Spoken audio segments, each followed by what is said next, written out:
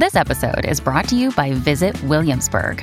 In Williamsburg, Virginia, there's never too much of a good thing. Whether you're a foodie, a golfer, a history buff, a shopaholic, an outdoor enthusiast, or a thrill seeker, you'll find what you came for here and more. So ask yourself, what is it you want? Discover Williamsburg and plan your trip at visitwilliamsburg.com. Another day is here, and you're ready for it. What to wear? Check. Breakfast, lunch, and dinner? Check. Planning for what's next and how to save for it? That's where Bank of America can help. For your financial to-dos, Bank of America has experts ready to help get you closer to your goals. Get started at one of our local financial centers or 24/7 in our mobile banking app. Find a location near you at bankofamerica.com/talktous. What would you like the power to do? Mobile banking requires downloading the app and is only available for select devices. Message and data rates may apply. Bank of America N.A., member FDIC. When you need mealtime inspiration, it's worth shopping Kroger, where you'll find over 30,000 mouth-watering choices that excite your inner foodie. And no matter what tasty choice you make, you'll enjoy our everyday low prices, plus extra ways to save, like digital coupons worth over $600 each week. You can also save up to $1 off per gallon at the pump with fuel points. More savings and more inspiring flavors make shopping Kroger worth it every time. Kroger, fresh for everyone. Fuel restrictions apply. Welcome to the New Books Network. Hi, everybody. Welcome to the podcast, New Books in Psychology, a channel of the New Books Network. I'm Eugenio Duarte, your host, as well as a practicing psychoanalyst and clinical psychologist in Miami. Today, my guest is Roy Richard Grinker, and he's here today to speak with me about his new book, Nobody's Normal: How Culture Created the Stigma of Mental Illness, published in 2021 by Norton. I'd like to tell you a little bit about my guest. Richard Grinker is professor of anthropology and international affairs at George Washington University. He is author of several books, including Unstrange Minds, Remapping the World of Autism. He lives in Washington, D.C. Richard, welcome to the show. Thanks for having me. My pleasure. So you're an anthropologist. I mean, how did you get involved in studying matters of psychology and mental health? Well, it's actually a very sort of traditional area of focus for anthropologists to look at psychology, to the extent that we're looking at how other people think and feel, whether it's through different language concepts, different types of experiences, different types of rituals and forms of child rearing. So psychology is not something that's foreign to anthropologists.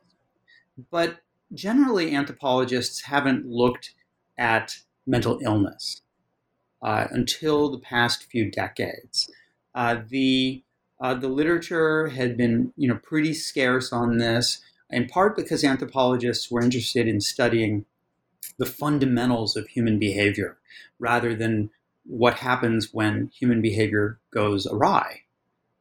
People were studying what the norms are and what things are supposed to be, and not what happens when things don't go as they're supposed to be. So as an anthropologist, I am part of a larger movement that started a long time ago, just as I was being trained as an anthropologist, to study variations in psychology and mental health across cultures.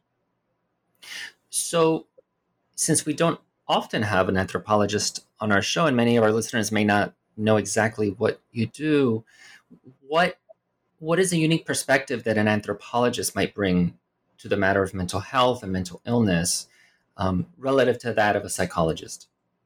That's a great question. The perspective that an anthropologist brings is one of some kind of detachment in which you are looking at things from outside of your own culture. Now, that's only part of the process. And I'll tell you what the rest of it is in a second. What we do is we go to other societies, generally. Sometimes we study our own, but it's pretty hard to see things clearly in your own because you take it for granted. You're seeing everything every day, and so you can't really get the kind of objectivity that you can get when you go to another society. So I lived for 2 years in the Democratic Republic of Congo. I've done field work in South Korea and in India and in Namibia, South Africa. And part of the process of anthropology is to see things that perhaps other people can't see. it's sort of like the psychoanalyst who says to the patient, do you realize that you're doing this pattern of behavior? And the patient says, I had no idea, but you're right, because you're just living that life rather than analyzing it. And then the second part of anthropology is having been away, coming home and seeing your own world in a new light. Not to be too mundane about it, but it's kind of like when you let's say you left Miami and you traveled to Paris. All of a sudden, the cars would look really small and the streets would look narrow. And then when you came back to the United States, everything would look so big. Huge cars, huge people, huge streets. And so it is that sort of movement back and forth between the strange and the familiar. We want to make the strange familiar, and we want to make the familiar strange. I mean, when you put it that way, it makes me think that perhaps you as an anthropologist are better positioned to psychoanalyze our mental health system than some of us inside the mental health system, especially in the Western world, are. Well, as you know, we have what I think is a pretty good perspective to look at sort of the underlying structures and the rules and the patterns that we take for granted because we're living them. It's not to go too far off on a tangent, but to use another example, if I asked you if your first language was English, to tell me the grammatical rules of English, you probably would have a tough time telling me the grammatical rules. But if English was your second language, you'd probably be much more able to do so because you understand, you had to learn those underlying structures. So as an anthropologist, we say, okay, mental health in the United States, let's figure out how did we come to separate the mental from the non-mental? How did we come to talk about mental health or illness? How did the discipline of psychiatry develop? What were the underlying structures and the rules that helped this field or fields to develop and for us to conceive of people as having distinctly mental illnesses? To do that, you've got to go look at your own society almost as if it's a foreign culture. Now, the title of your book is Nobody's Normal, which I think is a very powerful title and something that I relate to as well.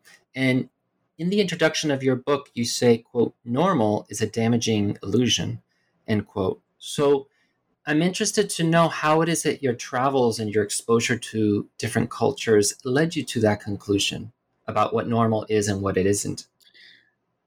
The more one looks at other cultures and even history, because history is like, the past is another culture in a sense, like a foreign country, to use a trite phrase, the more one sees that what any society considers normal is not embedded in nature. It's not natural.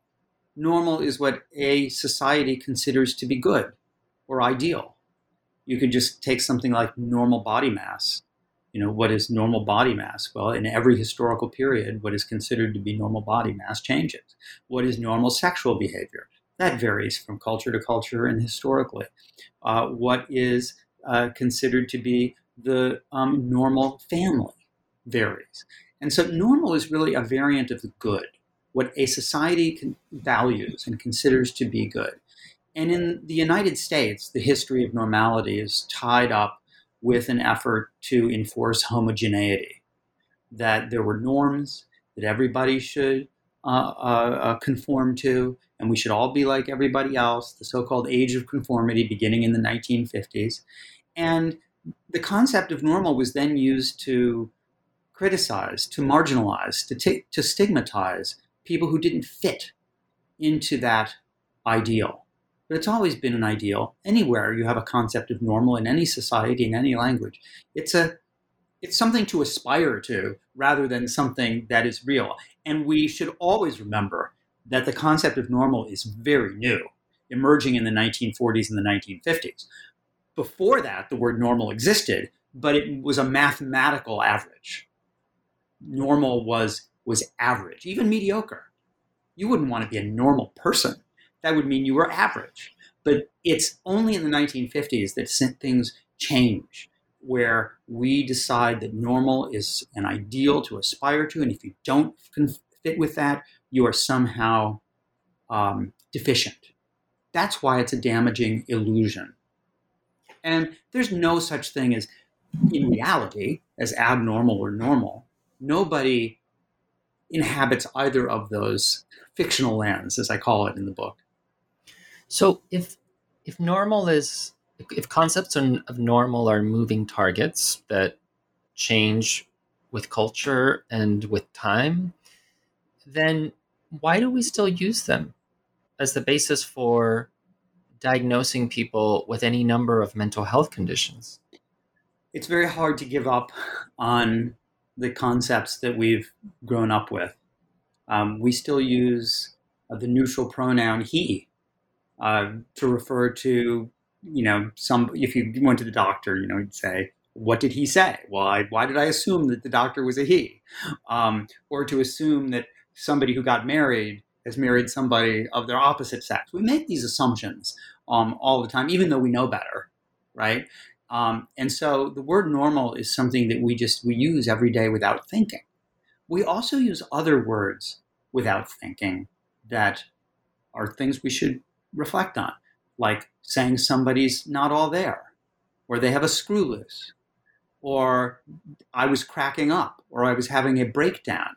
These are phrases and words that we use, but if we stop a moment and say, wait a minute, where do they come from? We see, for example, with those words like breakdown and cracking up, that they reflect an underlying assumption that the mind is a coherent entity of parts, only fragilely held together, and that they can break up and split. Yet that doesn't conform to anything we actually know from neuroscience, or genetics. It's not like you have this part, this part, this part, this part, and then they break away. The word schizophrenia is something that the most illustrious psychiatrists and neuroscientists use today. And yet, ask any of them if they really think that schizophrenia is a divided or split mind. We have to look at these things and question the way that our behavior and our language and our concepts reinforce older ideas that we might be better off getting rid of. So I guess along with your critique of the current and the longstanding way of thinking about mental health and normalcy, in quotes, do you have in mind a better alternative, a better way that we ought to be thinking, a better way to think about mental illness? Should we even think in terms of mental illness at all? I think concepts like wellness and well-being are particularly useful because they reflect the actual individual's assessment of how they're doing. I certainly don't mind the technical term of functional impairment that doctors use, because if your normal function is to sleep 9 hours a night and to eat 3 meals a day, and that has been disrupted, your typical function, that's an impairment in something. If you have some kind of condition that is preventing you from doing what you want to do, what you should do, that's where we can, I think, really appreciate these concepts of things like wellness and well-being, but also the spectrum. Spectrum is really key to this because the spectrum lets us know that you're never this or that. You're not depressed or not depressed. These are concepts that we use to help us understand the way people are experiencing their lives at any particular moment. So, for example, I have anxiety because I'm human. If I did not have anxiety, I would not look both ways before I crossed the street. I wouldn't look out for pedestrians when I'm driving. I would probably have lots of accidents and hurt lots of people if I did not have anxiety, because that is something that all human beings have. But there can be a point where that anxiety kind of goes over the border to prohibit me from doing the things that I want to do, that make me suffer, that make people around me suffer. And at that point, we then should be thinking in terms of illness or sickness or functional impairment. But it's not because suddenly I have this disease. It's because these qualities I have, which are common to all humans, is at a particular point on the spectrum where I need and deserve help.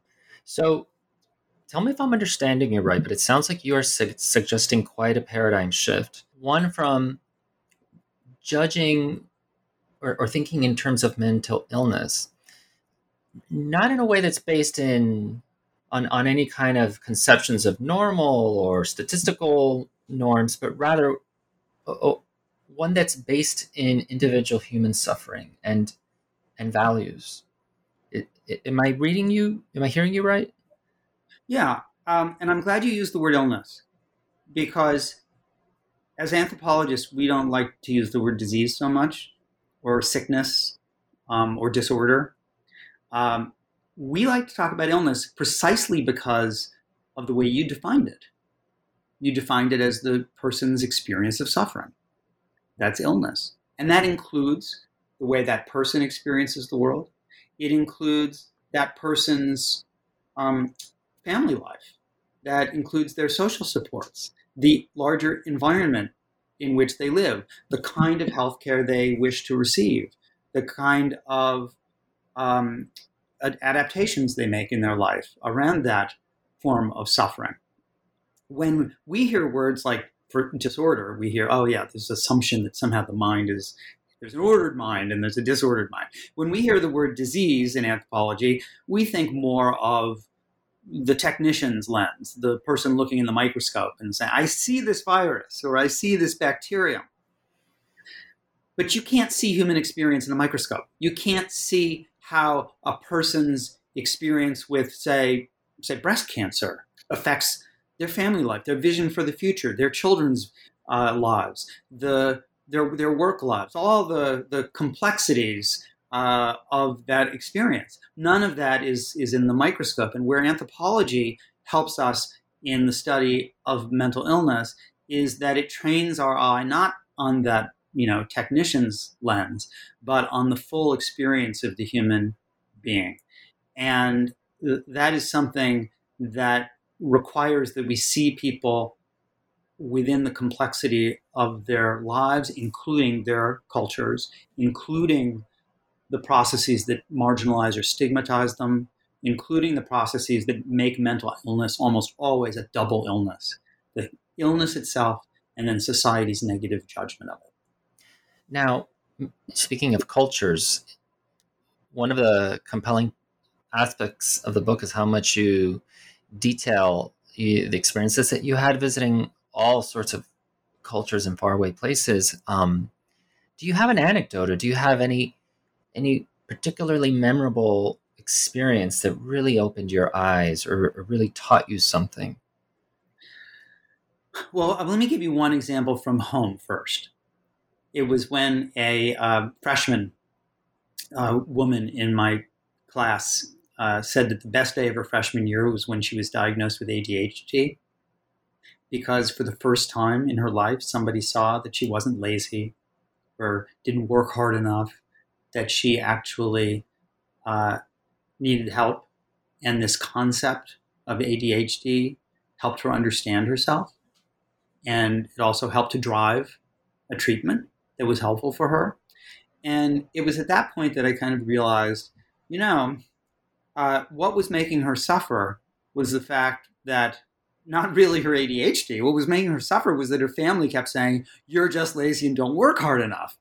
It was the way in which they interpreted her suffering as somehow a problem in her, individual.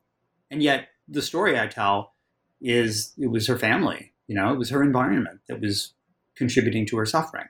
So now let's just take a long plane ride to Namibia, and we go to the hunter-gatherers who were living in the Kalahari Desert.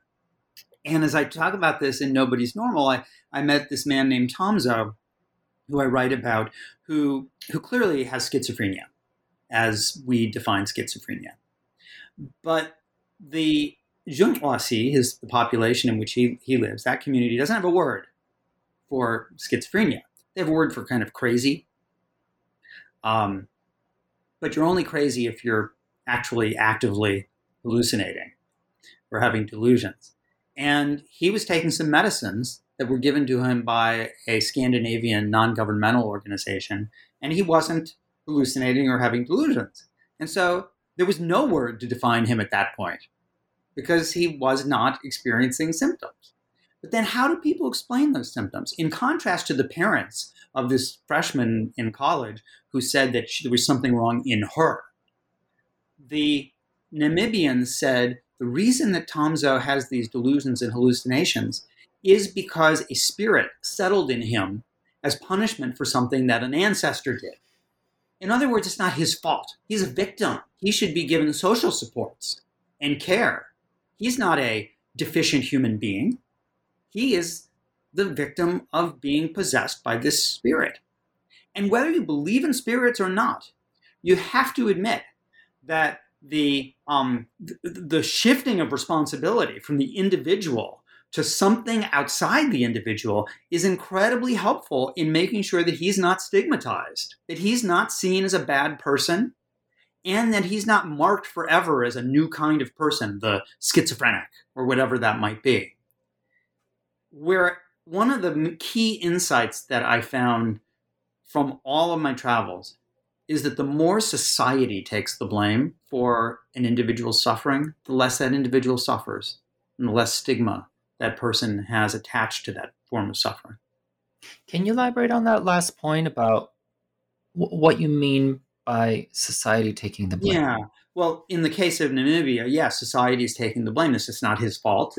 It's something that happened in our community, and there was a spirit. It's not in the individual. But to make it really clear, one only has to look at three really important points in Japanese history.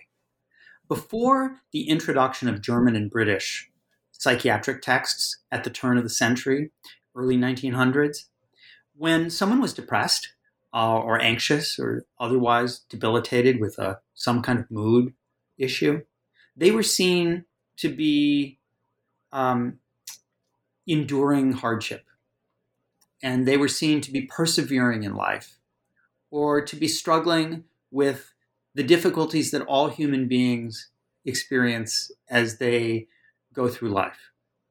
But once the British and the German texts come in about psychiatric disorders, then the Japanese started to see mental illnesses as problems in the individual rather than problems in life in general. Something wrong with the brain. Wherever we see something wrong, think about psychological problems as being totally brain-based. We see a lot of stigma. And so whereas concepts of depression were used throughout the end of the 19th century in Japan, they stopped using them at the beginning of the 20th century because it had become stigmatizing.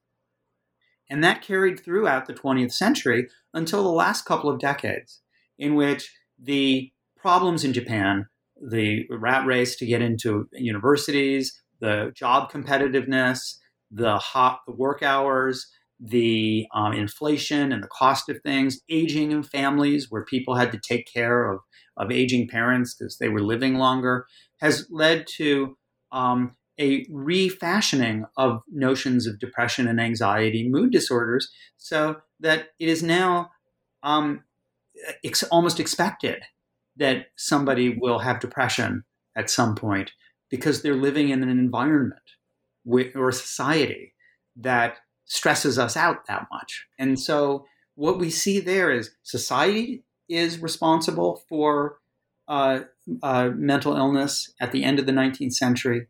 The brain, having a dysfunction, is responsible for mental illness in the early and mid 20th century. And then by the end of the 20th century, society again is responsible. And then the stigma of mental illness decreases because you are not deficient. You are not broken. You are somebody who is under great stress. And I think there's a lesson here for us around COVID, because COVID is a universal stressor. Everybody is affected by this pandemic. And so if you said to somebody before the pandemic, I'm depressed or I'm anxious, whatever that might be, we might think that that was an aberration. Well, I wonder why that is. Why should that be? Do you need to get therapy? Are you weak or fragile? Are you immature? Is there some other way I can stigmatize you for your suffering? But under the pandemic, oh, of course you're anxious. Of course you're depressed. It's expected. And actually, under moments of great crisis, even wars, we see a kind of broadening of expectation that being under emotional distress becomes not only expectable, but reasonable. Now, in societies, present day or in the past, where mental suffering, emotional suffering has been conceived in this way, in other words, as a normal part of life, as a normal response to things that happen, is there also a different conception of treatment? Do they even think in terms of treatment for this kind of distress? You have a particular example in mind? Well, thinking about what you said regarding someone in Japan becoming depressed. If I follow you right, if they see it as something that's expectable and reasonable, and they think of it in terms of course, you would feel this way given X, Y, or Z, right, then does that mean that their conception of what it means to heal from that or to deal with that, to put it in quotes, looks different? Is there less urgency to quote unquote treat it? Quite the opposite. There is less stigma about getting treatment. And so we can see this in the United States with the pandemic. I don't have figures to give you, but I would wager that if you were to talk to them, some of the major mental health delivery organizations in the United States during the pandemic, they would say that their therapeutic sessions have increased, that they have had a big uptake in the number of clients that they've had. So one of the problems of the stigma of mental illness is, and perhaps the biggest problem, is that stigma is a barrier to care. So when we see stigma decrease, when we see the shame and fear about mental illnesses decrease, we see increases in treatment. And this is one of the central issues in every society in the United States. In the world, not just the United States, which is that lack of treatment is really one of the major barriers to health. Mental illness is probably the largest global burden on the healthcare system, on family life and unemployment. And in the stigma of mental illness tends to prevent people from getting that care. But sometimes little changes have big effects. I tell the story of changing the word schizophrenia in Japan to a word that was much less difficult or frightening. The word in schizophrenia really translated as sort of like a mind torn asunder. And then the advocacy groups, along with the Japanese equivalent of the American Psychiatric Association, decided to change the word to something that was pretty bland. And it probably would translate more as integration disorder. And once that happened, you saw a big increase in the number of people who sought treatment, who accepted treatment, who were diagnosed with this new term for schizophrenia. And so just changing the word, had a very, very positive impact. So normalizing, for lack of a better word, mental illness doesn't decrease treatment. It can increase treatment.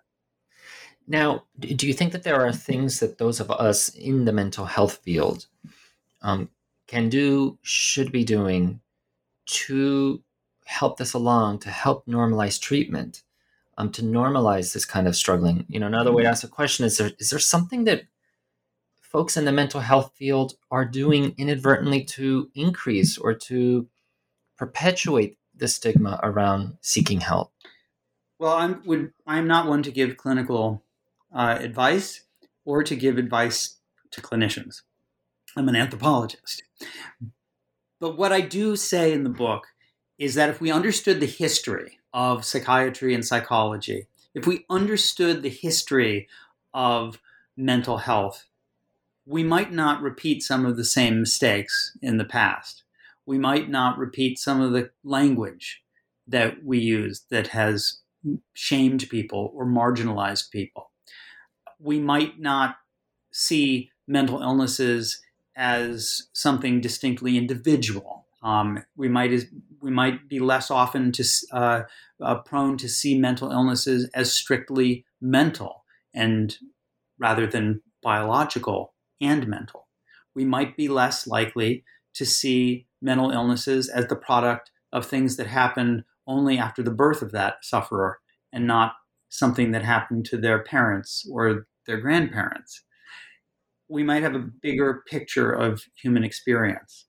And so what, as an anthropologist, I find most startling about American mental health care is that it's an individual in an office, not that individual and their world in the office. Mm-hmm. From the book, it seems that you believe that despite all the obstacles, we as a society are headed in a positive direction. Definitely. With regard to the way that we think about and treat people with mental illness.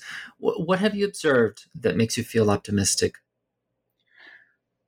Well, I spend a lot of time with 18 to 24-year-olds as a college professor.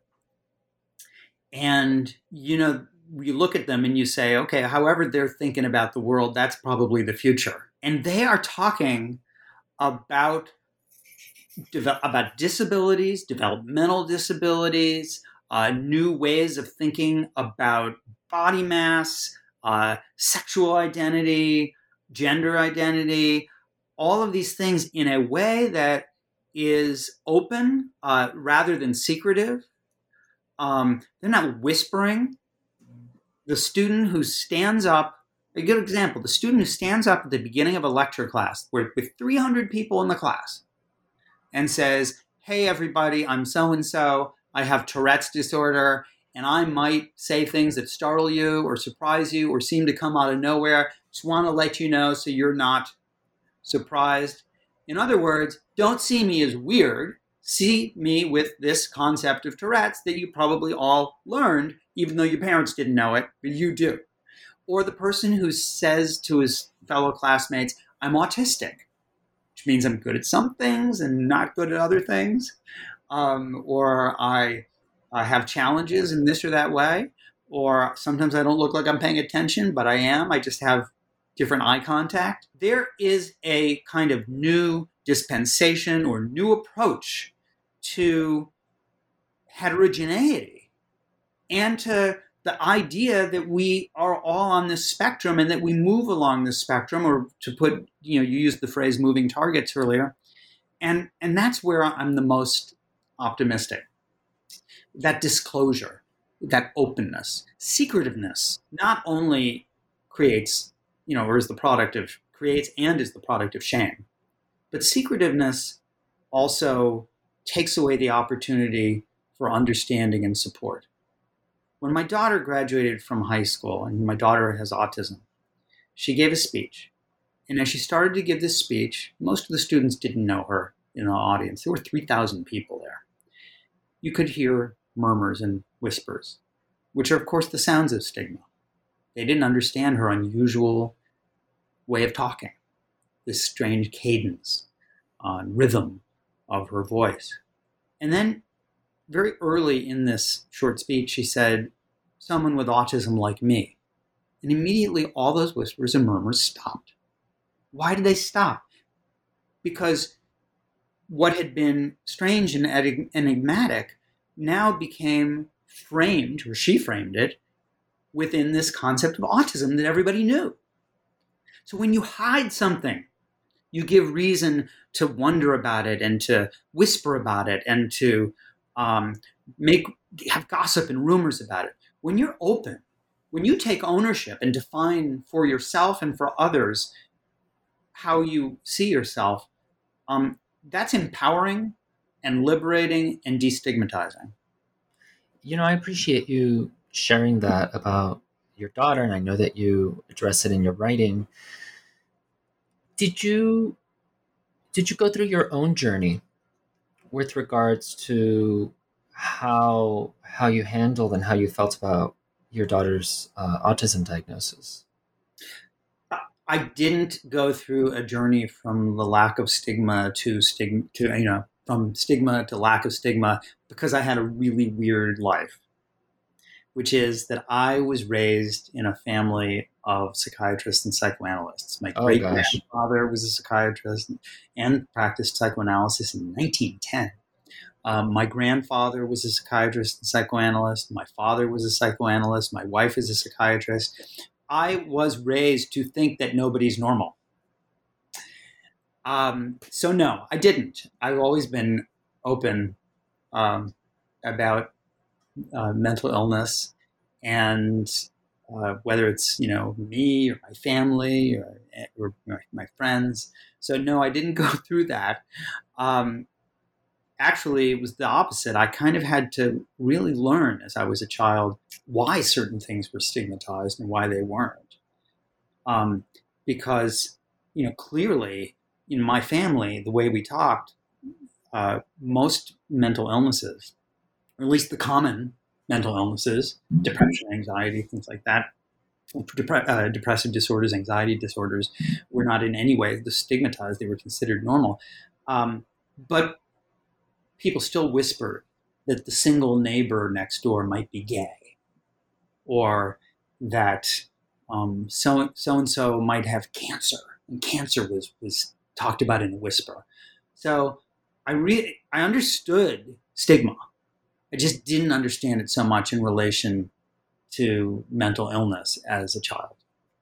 I'm going to tell you how I'm thinking about what you're saying, and you tell me what you think of this reading. But it seems to me like you were raised, fortunately, in an environment in which being quote unquote abnormal is normal, in which case abnormalcy sort of loses its meaning.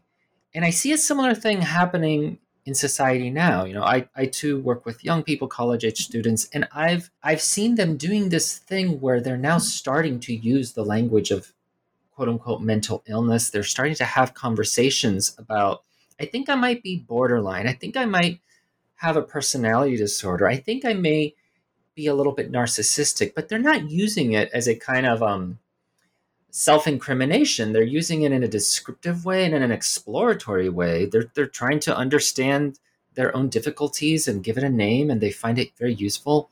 So it's kind of like what you see oftentimes in society, where a word or concept that starts as a slur gets recuperated by the people to use against and refashioned. And I'm all for that. Yeah. I have to say, there are people who do not like the colloquial use of mental illness terms. Like maybe I'm a little narcissistic, or maybe I'm a little OCD because I'm a neat freak, because or I have PTSD from a terrible class I took. People object to that. They say, well, look, PTSD is a serious mental illness that can lead to suicide. Obsessive compulsive disorder is serious mental illness that can involve such functional impairment that you can't really operate in the world. But I actually support that colloquial usage of the terms, because I think that it takes away their power to hurt. It takes away their power to marginalize. And it accepts that we are all on the spectrum. I don't think that when I have a student in my office that says they had PTSD from a terrible economics class, that they really think they had PTSD. This is what you were saying in your question. And I don't think that they are saying that with a lack of knowledge about the seriousness of PTSD in somebody who's experienced a, horrible violent trauma or adverse childhood circumstances, or war or famine or genocide.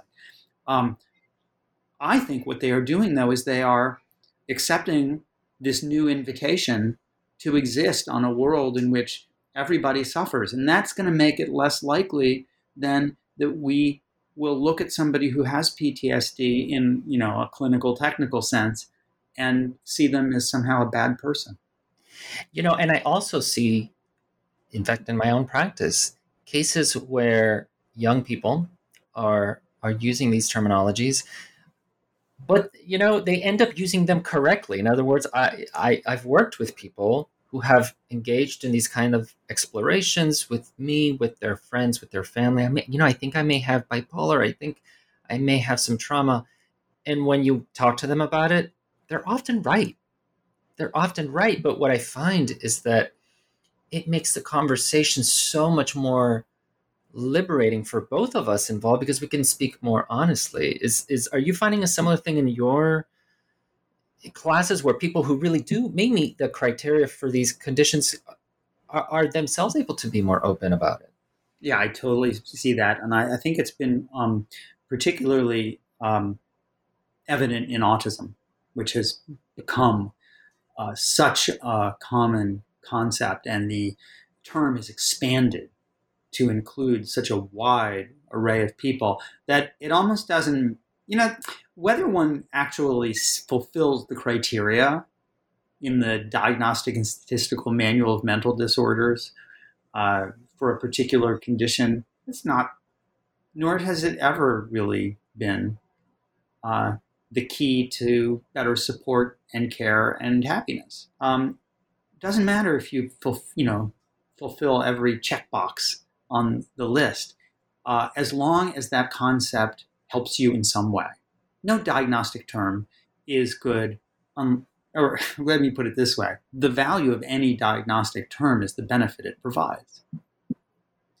And who cares? I mean, if I were in your shoes, I would say, well, who cares if they actually fit every one of these criteria on this list of what should be in this disorder, as long as the concept of this disorder that we're using it for drives the most appropriate and helpful care. Right? Now, why should you be a slave to some set of criteria? I was just going to ask if, given the trends that you're observing in the direction in which things are going, do you think that we're headed towards a point in time when maybe we won't be using the DSM so much? Maybe we won't be thinking so much in terms of discrete conditions or mental illnesses?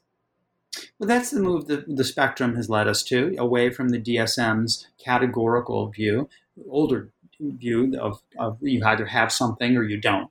But the DSM now has embraced the idea of the spectrum. DSM-5 has all kinds of stuff about the spectrum. It's a guide. It's a framework. And it is actually very useful for comparability across scientific studies. So if I'm doing research on a particular community that I'm population in, say, I'm in Istanbul and I'm studying eating anorexia nervosa, and you are studying anorexia nervosa in Miami, we want to know that we have similar populations that are in our study, and the DSM helps us standardize that so that those studies can then be comparable. But Judy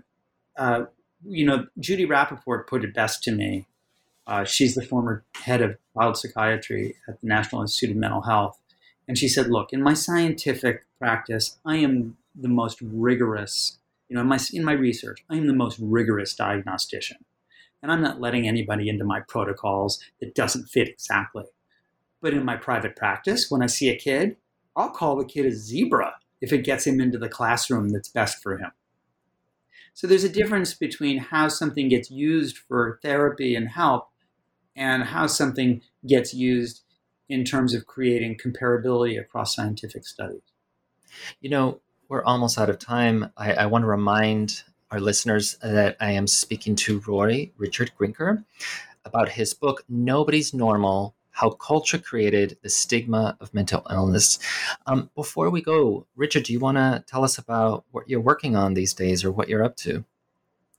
Well, I'm on sabbatical right now, which is wonderful, which we, obviously is in the words sabbatical, Sabbath, we get every 7th year as a professor.